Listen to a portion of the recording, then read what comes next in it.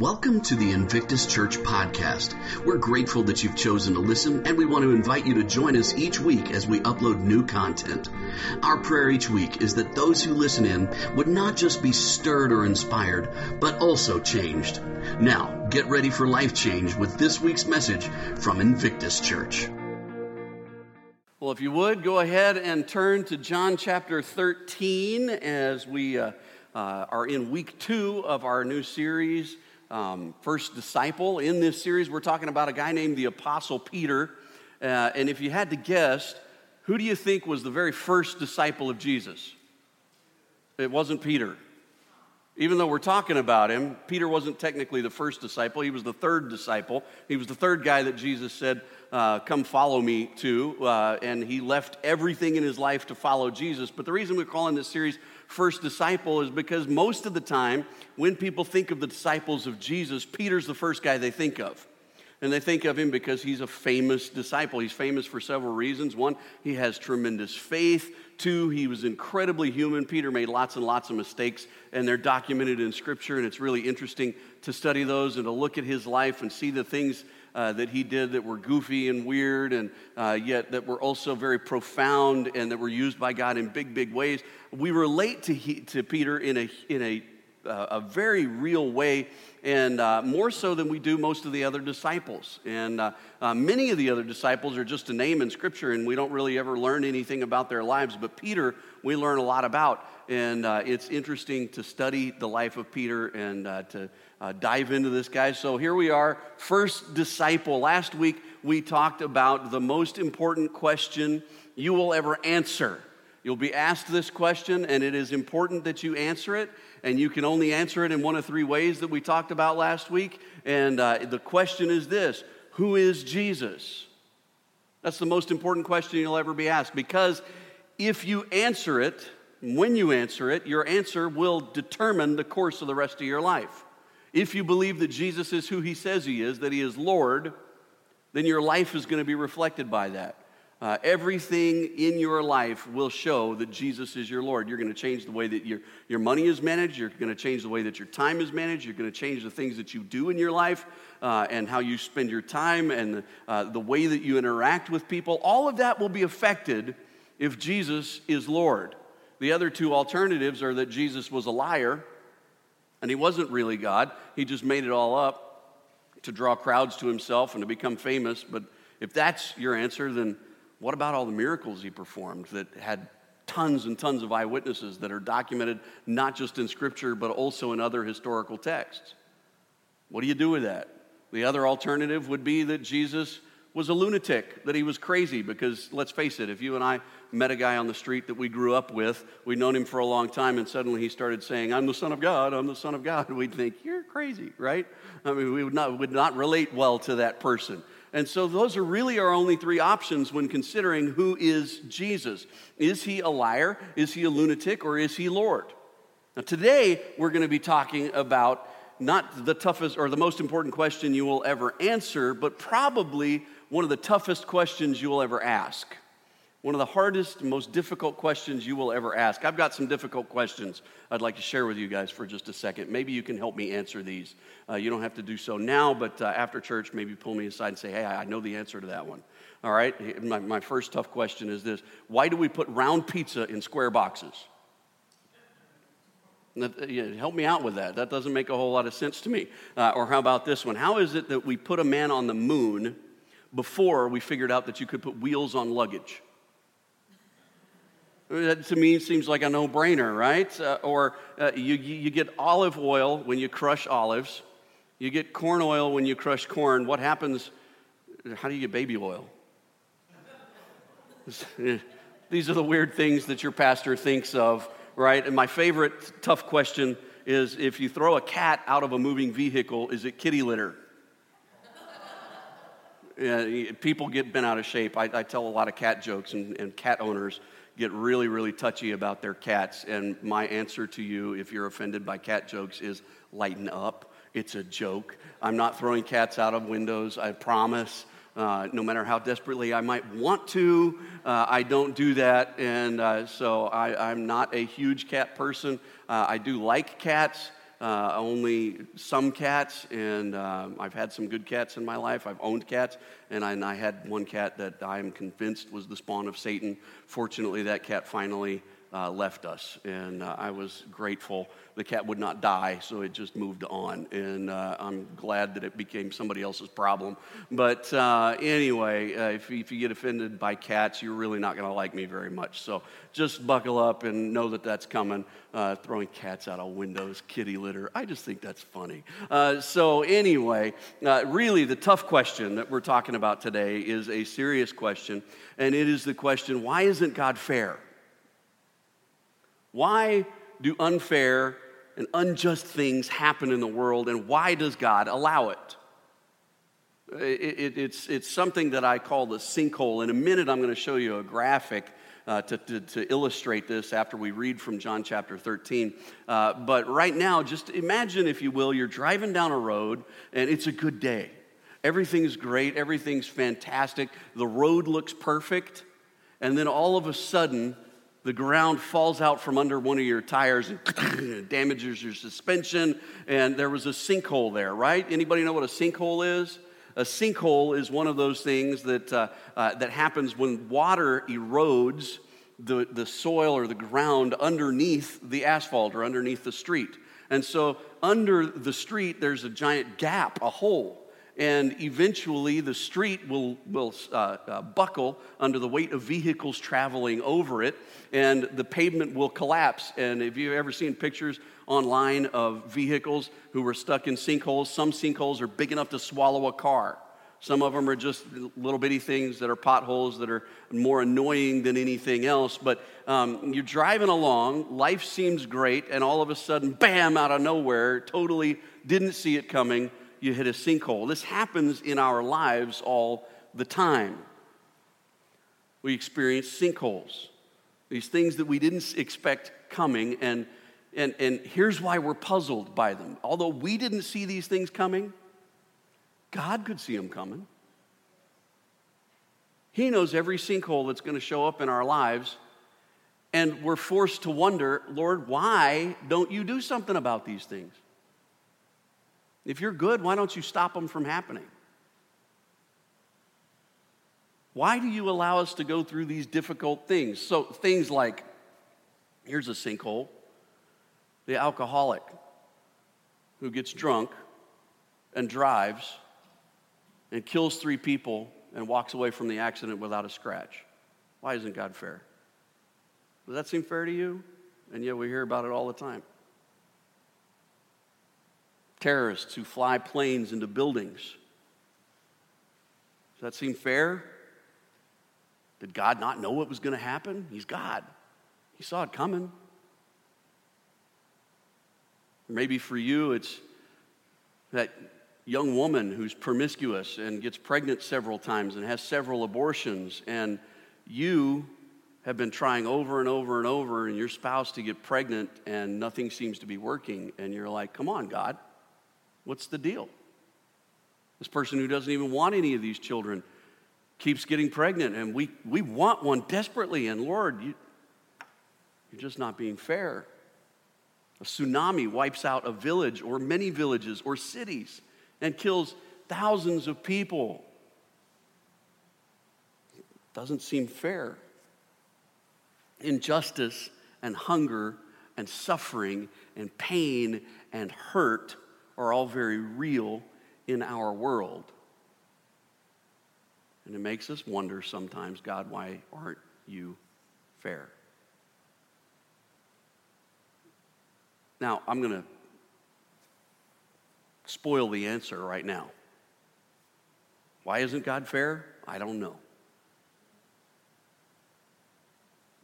I wish I could give you a really simple answer. It's a very complicated answer that comes with, at the end of the day, I'm never really going to understand until I stand face to face with God, and then everything's going to be clear. But on this side of eternity, it's going to be fuzzy. We're not going to understand why God doesn't stop every calamity from coming. Now, part of the answer is this. We've sinned and messed up the world. And the world is a broken place. How many of you understand the world is broken? This place is a mess, right? It desperately needs Jesus, doesn't it? Because we look around us and things just aren't working. This is why we say we want to be weird, because normal isn't working. This world is normal and things are busted and broken. And there's all this crime and evil and bad things that happen, and people are in power who shouldn't be in power, and bosses have jobs who shouldn't have jobs, right? And they shouldn't be bosses, and yet they are. And there are people who affect the way that we live. They do bad things, and it impacts us. And so sin explains part of the suffering in the world. But what do you do with things like natural disasters where nobody's at fault? Why isn't God fair? Why does he let these sinkholes come into our lives? I want to talk to you today about Peter and a sinkhole that he experienced. In fact, one he was warned about. He was told it was going to happen. Jesus was talking to him one day. Peter, you're going to experience a sinkhole. There's going to be this cataclysmic event in your life that's going to cause you to question everything. And I'm not going to do anything to stop it. And Peter was going, huh? Really? Let's look there at John chapter 13, verses 33 through 38. Jesus was speaking to his disciples, and he said, "Dear children, I will be with you only a little longer. And as I told the Jewish leaders, you will search for me, but you can't come where I'm going. So now I am giving you a new commandment. Love each other. Just as I have loved you, you should love each other. Your love for one another will prove to the world that you are my disciples." Let's just pause right there.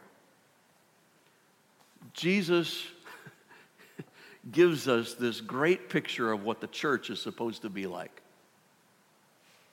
The church is supposed to be people who love each other. You are my followers. They're going to know you're my followers by one mark. You love each other. And yet many times when we encounter God's people, what do we find? We find people belly aching and griping about other churches, other denominations. Well, they don't teach the truth, and we just don't like them because they don't believe exactly the way we believe, and we're going to get all bent out of shape over it, and we're going to gripe about it and complain about it. And then people hear that who aren't believers, and what are they going to think of the Jesus that we serve? They come to a church, and they meet people who gossip. They meet people who gripe about other folks in the church or complain about their pastor or some ministry or program that the church is implementing.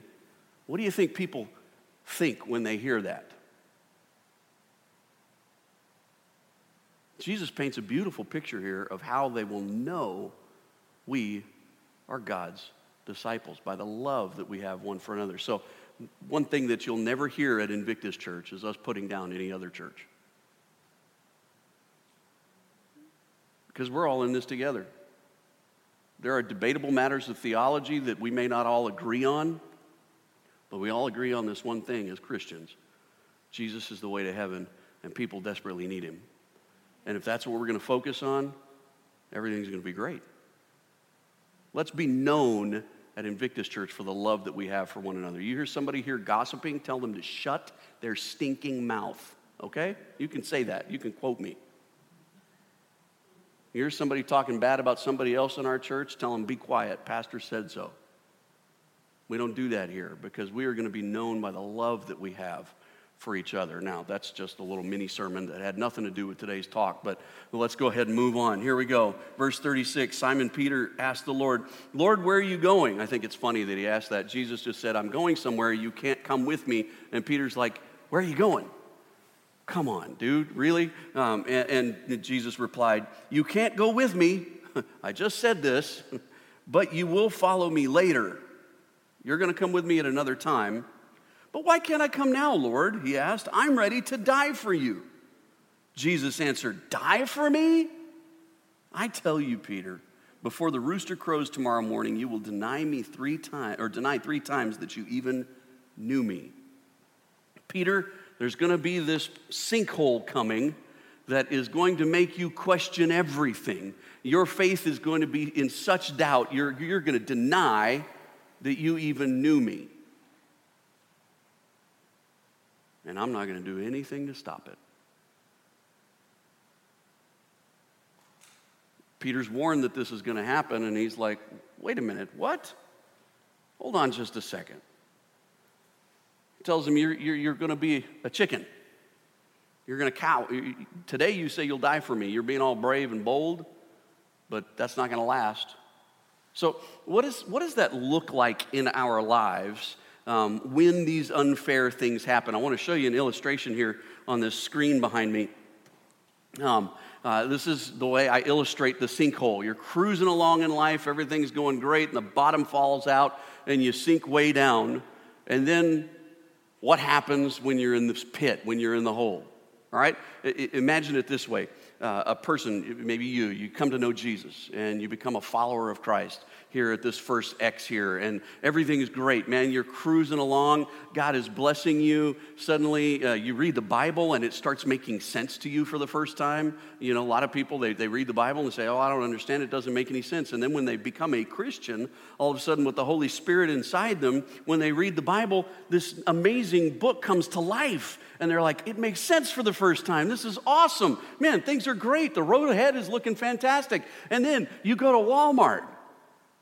And it's crazy, crazy day. I mean, there's just everybody's there. It's payday, and everybody's shopping for groceries. And there's not a parking space in the whole lot. And you pull in, and there's one empty place right up at the front. And it's like, oh, the Lord is with me. He's given me a parking place. He's so great. You go inside, and the place is packed. There's hardly any buggies, little carts there, and there's one left just for you. Oh, the Lord provided it. He saved it just for me. You go back to find the item that you're looking for, and they're completely sold out except for one. God saved it just for you, right? And things are so good. Man, I've followed Jesus, and life is great. I'm seeing him work everywhere, even in Walmart. You go to check out, and there's nobody in a line. There's somebody standing there just opening up, and they're saying, next person right here. And you get to go out, and you're fast. You get in your car, you're going home, and man, things are great. God is good.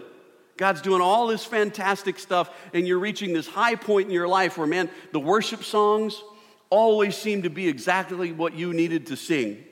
And the message at church every week seems like it's exactly for you. And you're like, man, it's like God is everywhere. Everywhere I look, he's showing his face. And then, as you round the top of this hill,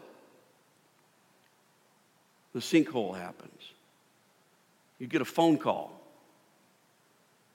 and a dear friend or a family member has a diagnosis that's terminal. Or you lose your job, or you're diagnosed with something awful, or your kid calls and has news that is just beyond what you ever thought you would hear come out of your child's mouth. Your spouse says, I want to leave you.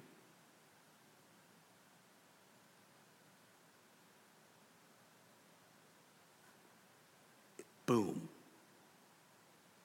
The sinkhole hits.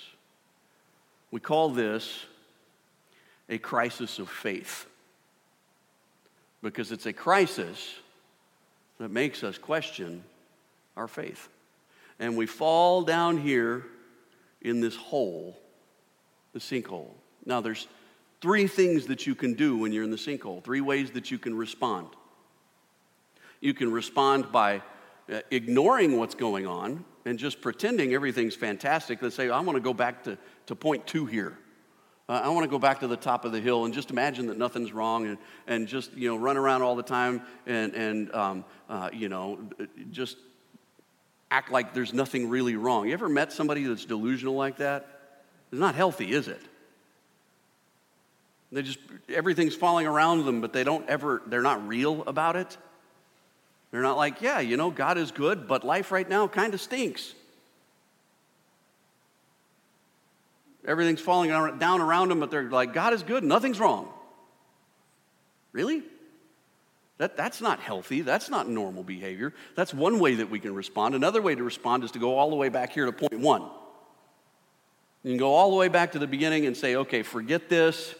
God's not doing what I expected him to do. God's not doing what I wanted him to do. Bad things are happening, and I'm checking out of this. Forget it. I'm just not going to believe anymore.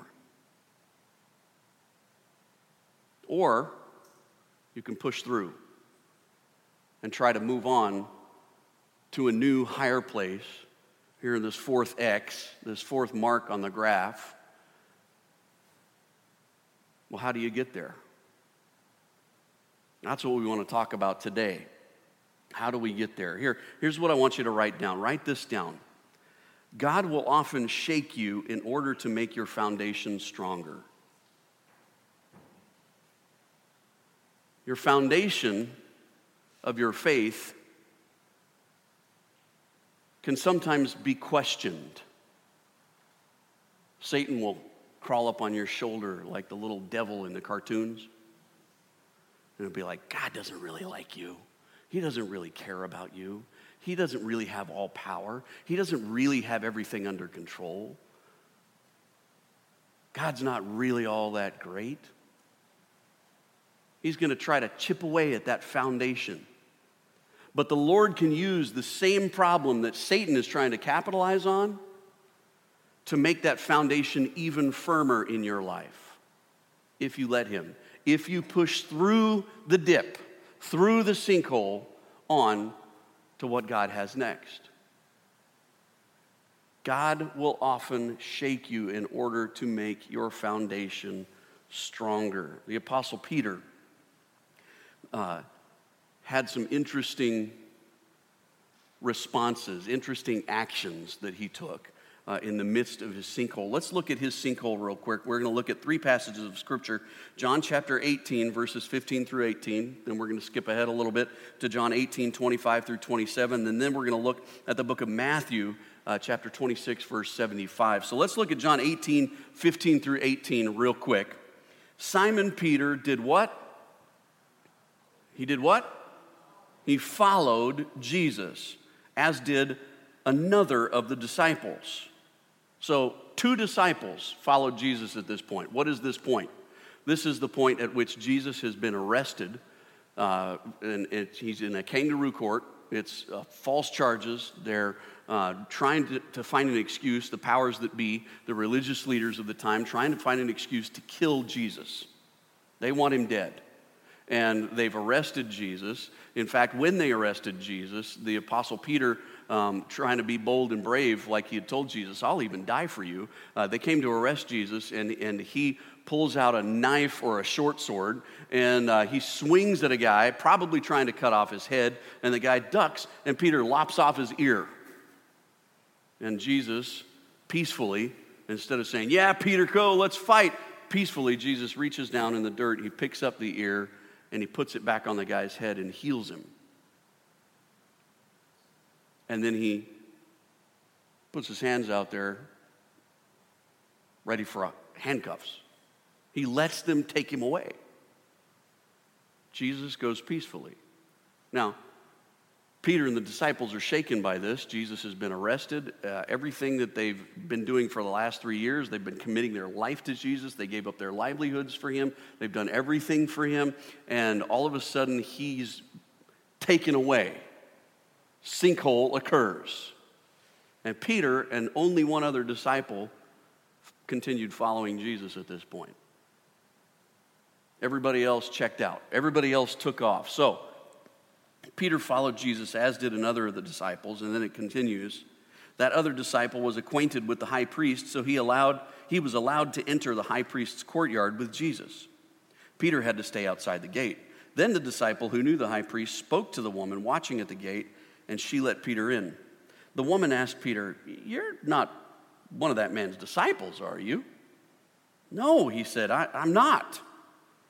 Because it was cold, the household servants and the guards made a charcoal fire. They stood around it, warming themselves, and Peter stood with them, warming himself. And then the scripture goes on to describe more of Jesus' trial.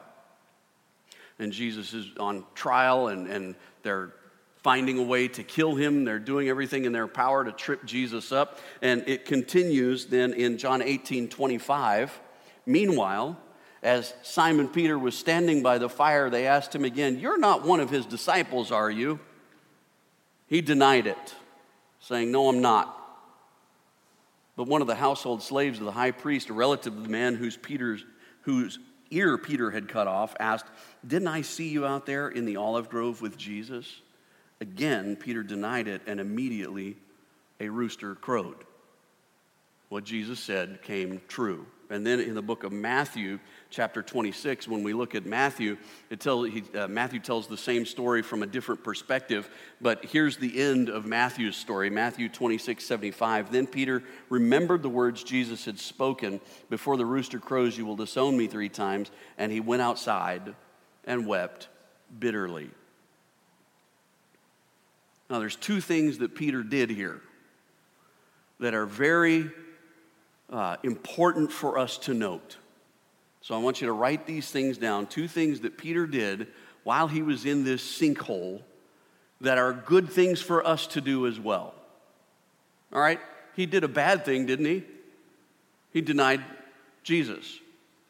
So that's obvious. That's what most people look at when they look at this passage. And they're going, all right, we'll just, don't deny Jesus. And that's easy for us to say, hard for us to do. But there's a couple of things that Peter did here that I think are important for us to pay very careful attention to that can actually help us when we are in our sinkhole. Peter, first of all, he still followed Jesus. When everybody else ran away, what did Peter do? He still followed Jesus. When he was in the sinkhole, he decided, you know what? I'm going to follow Jesus, even though it's risky. So he had enough faith to do that. He didn't have enough faith to fess up and own up and say to these people, yeah, it turns out I am one of his disciples. What of it?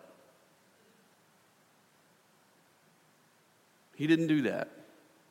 He did cave under the pressure. One of the reasons we like Peter so much is because he's so human.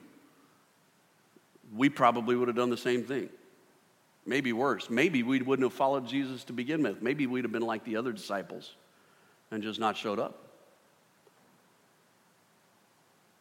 But Peter still chose to follow Jesus. When you're in the sinkhole,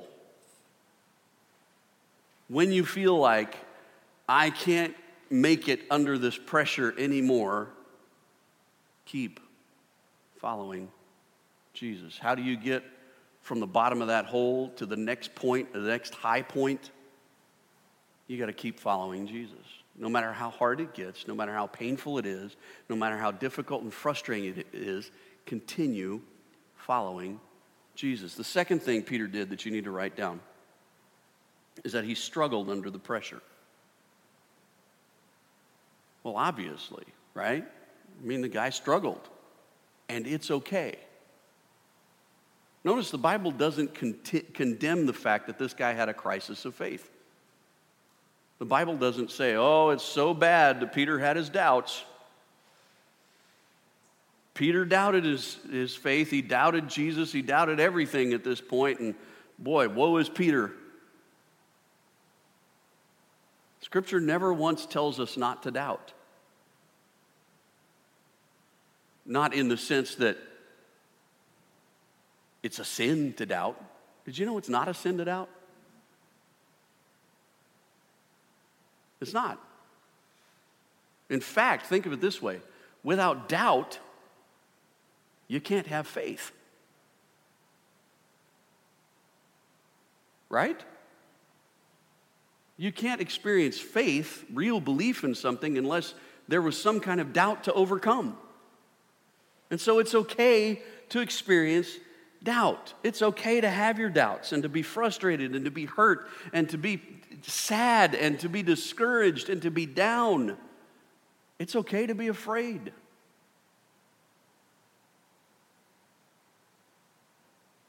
A lot of times we have this pressure, I think, as Christians, because Scripture tells us 365 times, one for every day of the year in the Bible, we find a phrase that says, do not fear or do not be afraid or fear not or something like that. So Scripture tells us not to be afraid 365 times. And many times I've heard people say, well, it's a command from Scripture. You're not to be afraid. And if you're afraid, you're a sinner. I don't believe for a second that that's the way God intended us to understand the words, don't be afraid. Have you ever had a child who was scared at night, scared of the dark? What did you do? You kicked open the door, you turned on the light, and you said, "Shut up, don't be afraid." Is that what you did? If I hear you cry one more time, you're going to get a whooping. Was that what you did? No, you have a child that's scared of the dark, and what do? You go in and you comfort them, put your arms around them, and you say, "Don't be afraid." Not as a chastising, it's bad to be afraid, but as it's okay to be afraid, but you don't need to be. It's meant as an encouragement. When God speaks to us 365 times in the Bible, don't be afraid. He's saying it as a loving father. How do I know that? Because that's who he is. And he doesn't change. He loves us. And he's encouraging us. Don't be afraid. Don't be afraid. Now, when Scripture does tell us, don't doubt, it's always in the context of don't let your doubts overcome you. It's not in the context of, it's bad to doubt. If you have doubts, there's something wrong with you. A lot of times we feel guilty about our doubting.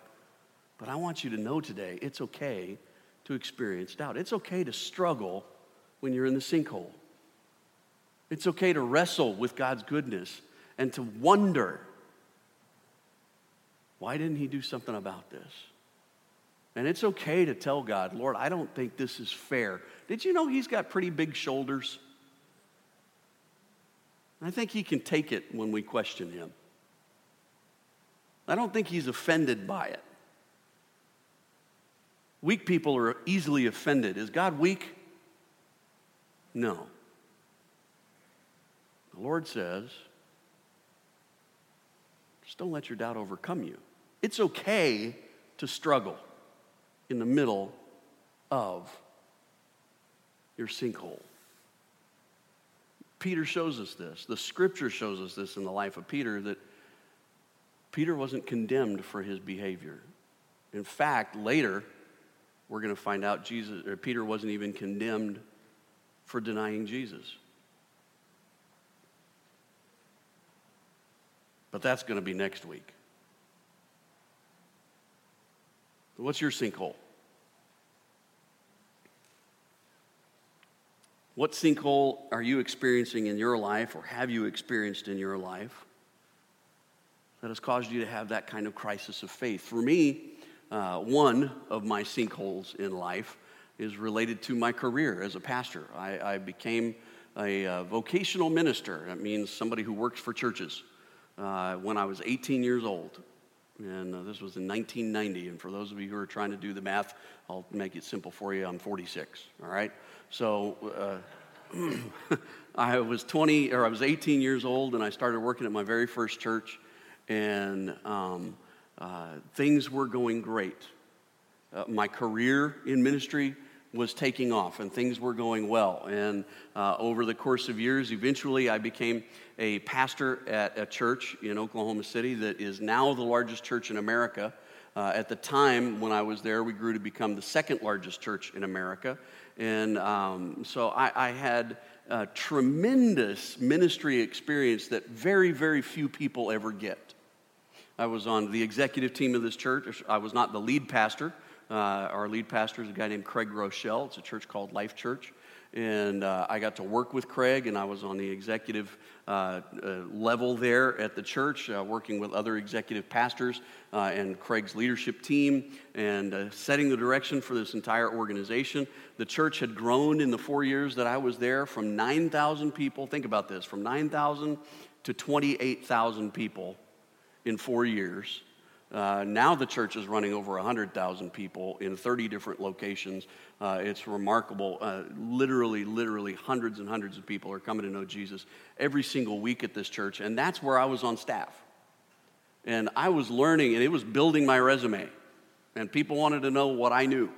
And so I was being invited to speak at conferences and to influence other churches. I began consulting and working with churches all over the country. I have flown from one side of this country to the other and worked with churches of all sizes, and from tiny churches that nobody's ever heard of to huge churches that most Christians know about.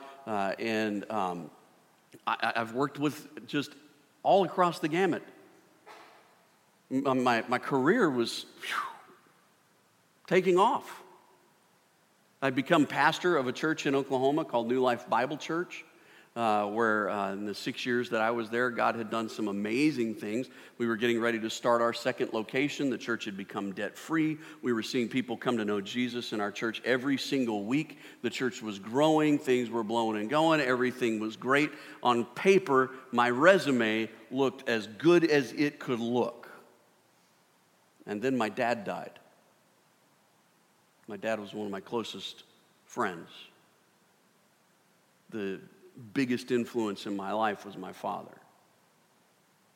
And 13 months later, my best friend, 42 years old, dropped dead of a heart attack. And I began to experience something I'd never experienced before, which was clinical depression. And the church that I was working for, even though everything was going well and going in the right direction, the elders of the church decided to fire me because of my depression. Instead of saying, we're with you, we're going to support you in this, they let me go and said, go ahead and take care of this on your own. The sinkhole just kept getting worse and deeper and more painful. And for 2 years, I went through that dip. For 2 years, although my resume looked great, nobody wanted to hire the guy who went crazy. Just saying. The guy who got so depressed he couldn't handle it. Nobody wanted to hire that guy. And so I went through a 2-year season of very real doubt. Hard questions. Lord, why did you call me to ministry only to lead me to this?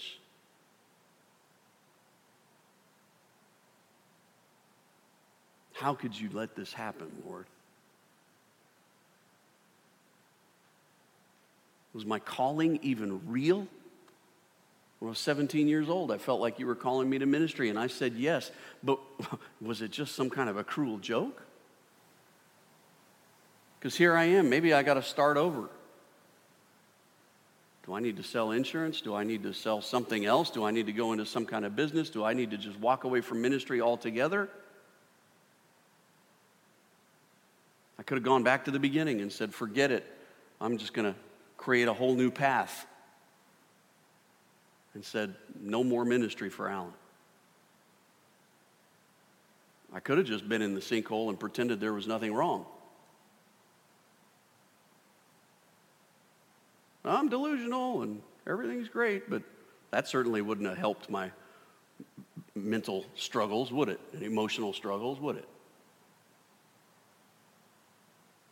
What I had to do was keep pushing through, keep following Jesus. No matter how long it took, no matter how long the dip was, no matter how deep it went, keep following Jesus and recognize that it's okay to struggle. And today I'm on the other side of that. Today I'm pastor here at your church, and I wouldn't be at this point, I wouldn't be on the other side of that sinkhole if I hadn't made the conscious decision to see it through. Where are you today? You may be at this point where you're trying to figure out, what am I going to do next? Am I just going to check out and go back to the beginning and start over, do something different? Or am I going to find out what the Lord has for me on the other side of this?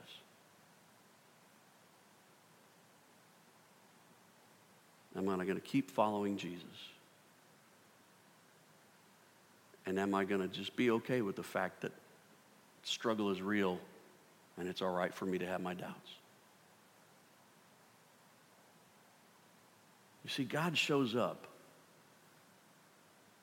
in our doubts. You know the greatest thing about light is you're most keenly aware of it when you're in the dark.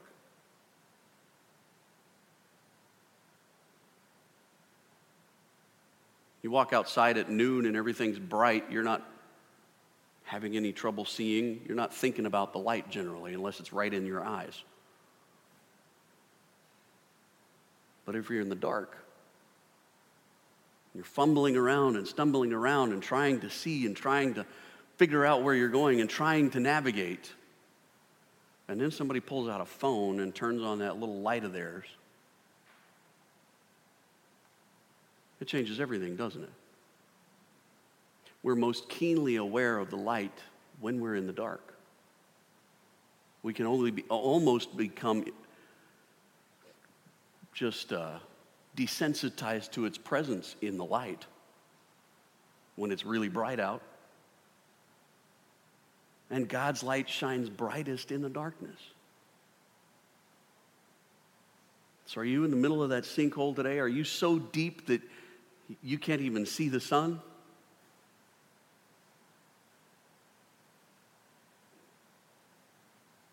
There's a promise in Scripture. The Lord says, I will never leave you. I will never forsake you. He is the light of life, and He is present with you in the middle of your darkness. Maybe you're saying, well, where's the light? It's right here, this story I shared with you today from the book of John and the book of Matthew. This story about Peter. It's a little bit of light. It may not be much, but it's a little bit. And a little bit of light in pitch darkness is a whole lot better than none. What little light there is, reach for it. Hang on to it. Cling to it. It can get you through the night. Where are you right now with the Lord? In your sinkhole. Today, make the decision. I'm going to see this through with you, Lord, because you are shaking my world in order to build a stronger foundation for my life. Let's pray. Thanks again for listening to the Invictus Church podcast. Be sure to tune in every week for more new content. We'd like to invite you to join us in person for our weekend worship services. To get more information about our meeting times and location, please visit us online at www.invictus.church. If this or any of our episodes have inspired you to take steps in your relationship with Jesus, please let us know by sending us a note at info@invictus.church. We would love to hear how our message has helped change your life. Also, if our podcast has been meaningful for you and you'd like to give financially to our ministry, you can easily make your contribution online at www.invictus.church/give. Thanks one more time for listening. We hope you'll join us again next week.